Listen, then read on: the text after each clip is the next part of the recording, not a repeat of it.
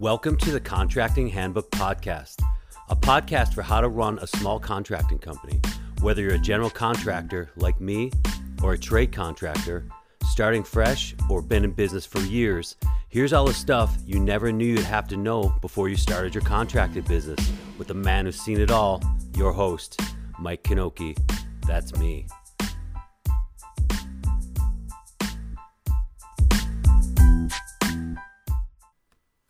Good morning. Good Wednesday morning. Hump day. You made it this far. It's Mike Kinoki here. Today I'm going to talk about 5 essential things never to do during a client cold call. Because there's a lot of things you want to cover, which I covered in the last episode, but there's things you just don't want to talk about. Don't bring them up. Don't fall into traps. Okay, so number 1, when people ask your hourly rate, man, don't do it. Giving your hourly rate over the phone is a trap for 3 reasons. First, it can cause a strong reaction because an hourly rate of a self-employed professional includes about 30% in overhead costs. People will say insane things about your, quote, hourly rate, unquote. You might even get yelled at, like I did when I did it once. I've done it twice. I'll never do that again. Long time ago. Second, it gives them some preconceived notion before you look at the job and distracts from an objective line of questioning. Each step of the interview, when you go to do a site visit, they'll be asking, how many hours, and details will be left out. They'll be calculating constantly, how much is it going to cost? When you have not even begun to put together a proposal. Total distraction. Don't do it. Third, I said 2 or 3, I don't know. Third, it's relative to your experience, your hourly rate, not theirs. You have a vast skill set that they are reducing to hours. You can do what someone less experienced can do in a fraction of the time. You're not charging by the hour. You're charging for your experience. I'm bumping into the mic stand again. Okay, number 2. Do not ballpark estimated costs over the phone at all, ever. This is another trap.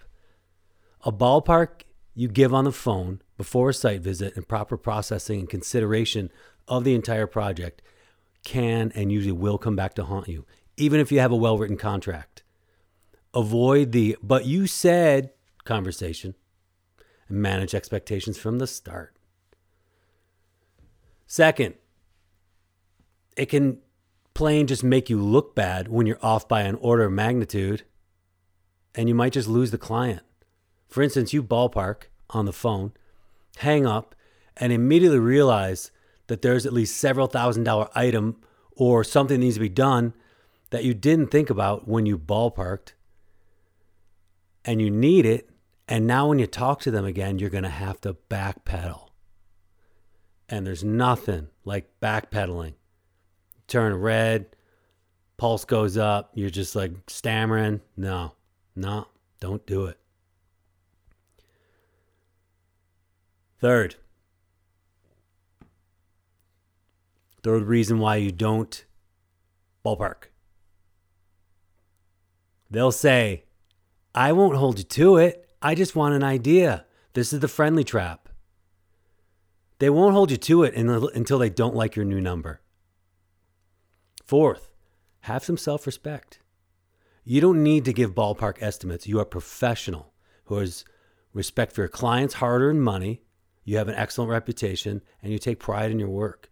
Knowing that, you don't need to ballpark. You need to see the job. The 5th reason why you don't ballpark.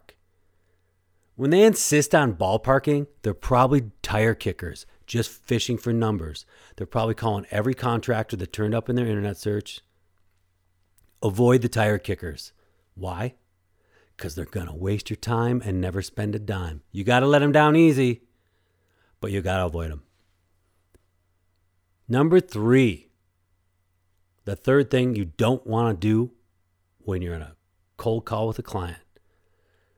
Don't estimate project length on the phone, even if you're pretty dang sure how long something will take. First, it sets a preconceived notion in your potential client's mind that they are set on before you've even showed up at their house. They think, this is 2 weeks. And you get there and you're like, nah, it's not. Second, they say, again, I won't hold you to it. I just want an idea. This is a friendly trap. They won't hold you to it until they don't like the actual length or the revised projected length of time that the project is going to take. So don't do it. Do not estimate project length on the phone. The fourth thing you don't want to do on a cold call with a client, don't just give out your subcontractor's phone numbers. You've worked hard to establish these relationships with your trade partners, so you don't want to just give that up to anyone. You will at times, I'm going to contradict myself right here, you will at times refer work directly to subs, no doubt, and they'll be happy about that. You kind of want to vet those calls a bit before you just give out numbers, but when you get people just trying to go around you and be their own GC, let them figure it out on their own. Your trade partners don't need the hassle. They want good work and good referrals, and you don't want your trade partners getting tied up when you're going to need them.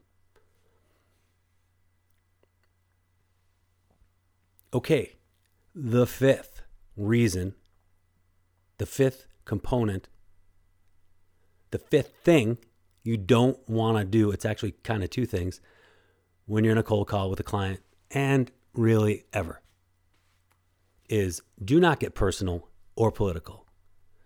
Both these things are huge distractions from the conversation.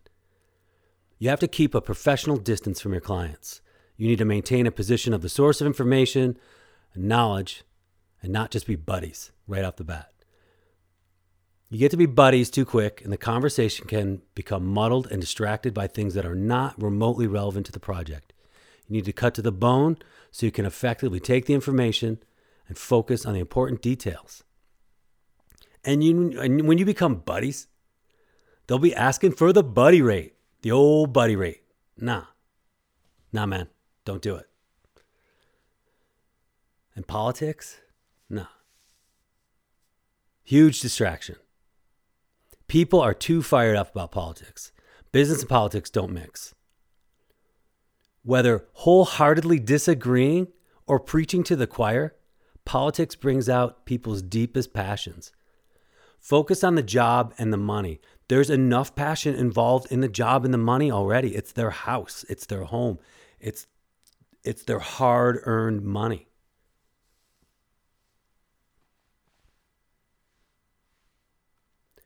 That's a wrap on the 5 things not to do in a client cold call. If you want to comment, tell me what you do it in a review on Apple Podcasts or on Instagram at The Contracting Handbook. For a PDF of the checklist of the 5 things not to do in a client cold call, email me at info@thecontractinghandbook.com. Okay, right now, I want to give a shout out to a friend of mine who did some published editing of my first few episodes. That's Aditi Shinoy in Fairbanks, Alaska. Gave me some constructive criticism regarding my volumes, which I think I've got dialed in. And she also said, did you intentionally leave a word out of the title of that episode? No, I didn't. Thank you, my friend. All right. That's all I got. Later. Thanks for listening today, you guys.